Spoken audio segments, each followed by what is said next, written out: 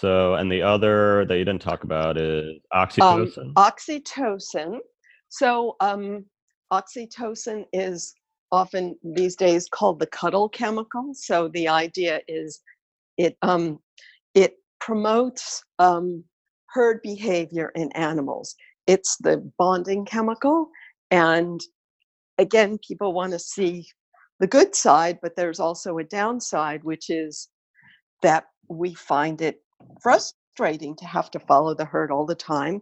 And yet, when we leave the herd, our oxytocin falls and we feel like we're going to be eaten by a predator because, in nature, that's how animals protect themselves from being eaten, despite the fact that they would rather trot off because it's easier. Like you get your own grass, you get your own toys when you go off on your own.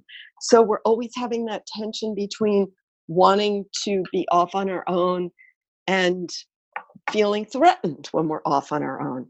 And again, there's no simple right answer.